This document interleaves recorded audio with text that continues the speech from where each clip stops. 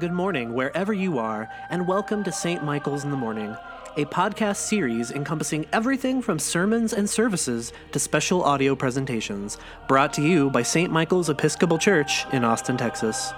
For more information or to make a donation to St. Michael's, please visit www.st-michaels.org.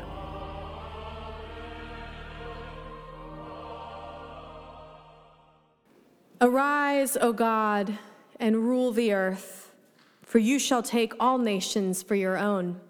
Amen.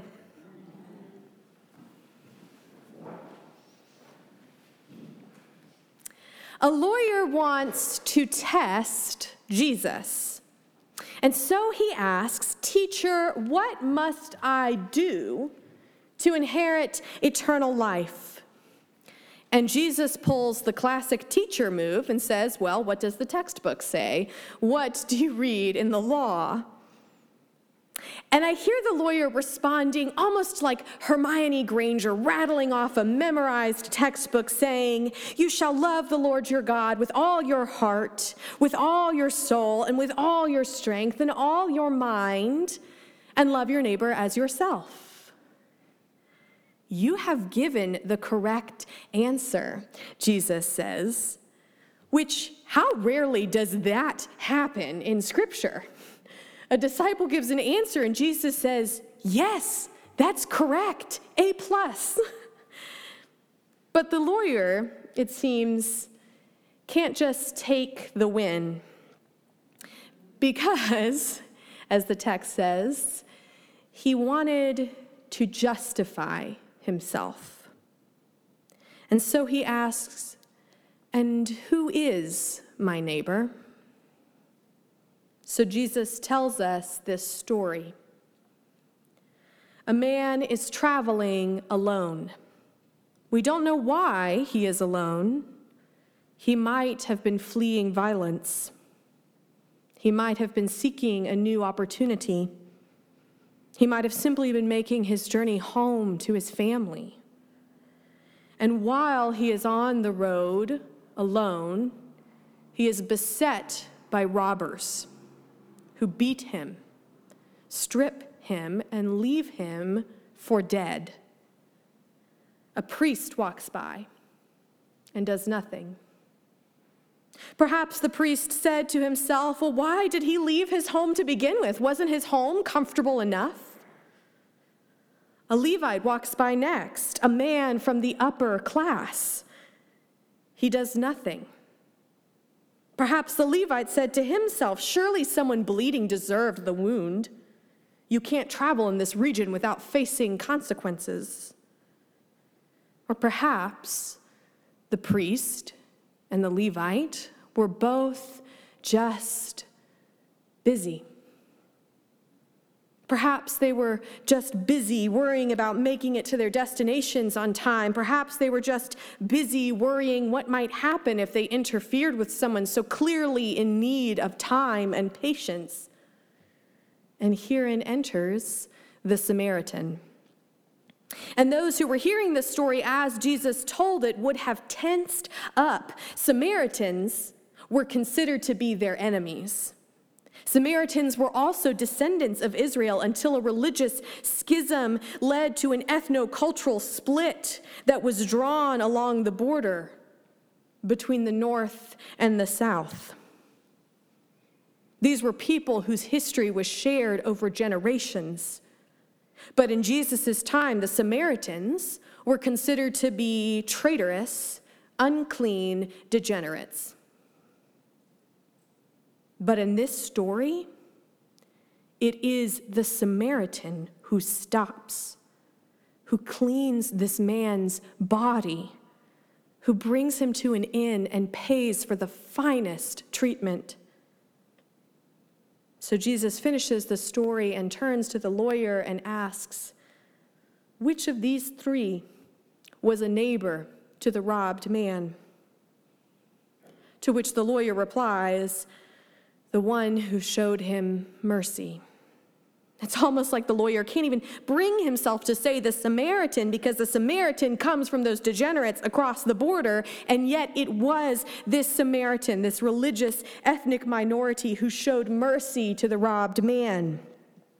However, even this phrase, showed mercy, is a bit of an incomplete translation of the Greek. As my friend Brian Fox translates it, the phrase is better understood as the one who made mercy with him. The Samaritan makes mercy with the robbed man. Mercy is not just done to someone, mercy is made. The Samaritan is literally getting off of his high horse and clambering into the gutter to tend to this man's wounds. But as much as the Samaritan is lowering himself, so too the wounded man is extending mercy in receiving his care. Mercy is not an individual act. We make mercy together. We need mercy from each other. There was a time recently when I needed mercy of a slightly different sort. In March of this year, I co-led a retreat at Camp Allen with our 4th and 5th graders and with my colleague, Louise Rivas. And I preached on this story, the story of the Good Samaritan. And I came to a point in my talk where I did one of those pithy family minister moves, and I asked the room, so how often do you see someone dying on the side of the road? Not that often, right? This was meant to be a cheap trick, a moment where all the kids would answer, never. But it turned out to be exactly a lesson in why you should only ever ask open-ended questions while teaching, especially teaching on Scripture, because the whole room was filled with 9 and 10-year-olds shaking their heads and staring at me. One of the adults took mercy on me and said, remember, most of these kids are from Houston. They see a lot of homelessness. But I was also there with our kids from right here in Westlake. And they too were looking at me like they couldn't believe I would make such an ignorant comment. Of course, they had seen people dying and hurting on the side of the road. Realizing that the rest of my talk was a bit of a moot point, I asked the room, so what do you do? What do you do when you see people hurting on the side of the road? And they answered. Some stop with their parents and roll down the window and offer money. One of the girls said her church puts together little toiletry kits that they hand out to folks. And then one boy raised his hand and asked, is Jesus saying we should always stop? Is Jesus saying that we should always stop and help and bring hurting people home with us and take care of them? I didn't know how to answer. Because if we really pay attention to this story, I believe the answer is yes. But I realized how rarely I had both literally and metaphorically taken someone home. I almost never truly stopped to offer that aid. I thought our kids would have been protected from seeing the suffering of this world because they are children.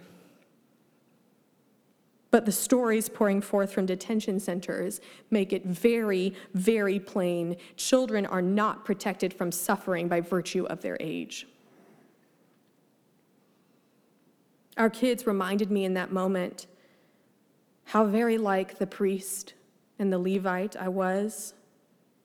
So accustomed to my own busyness, my own reasons for saying no, that I hadn't noticed people bleeding in my own streets.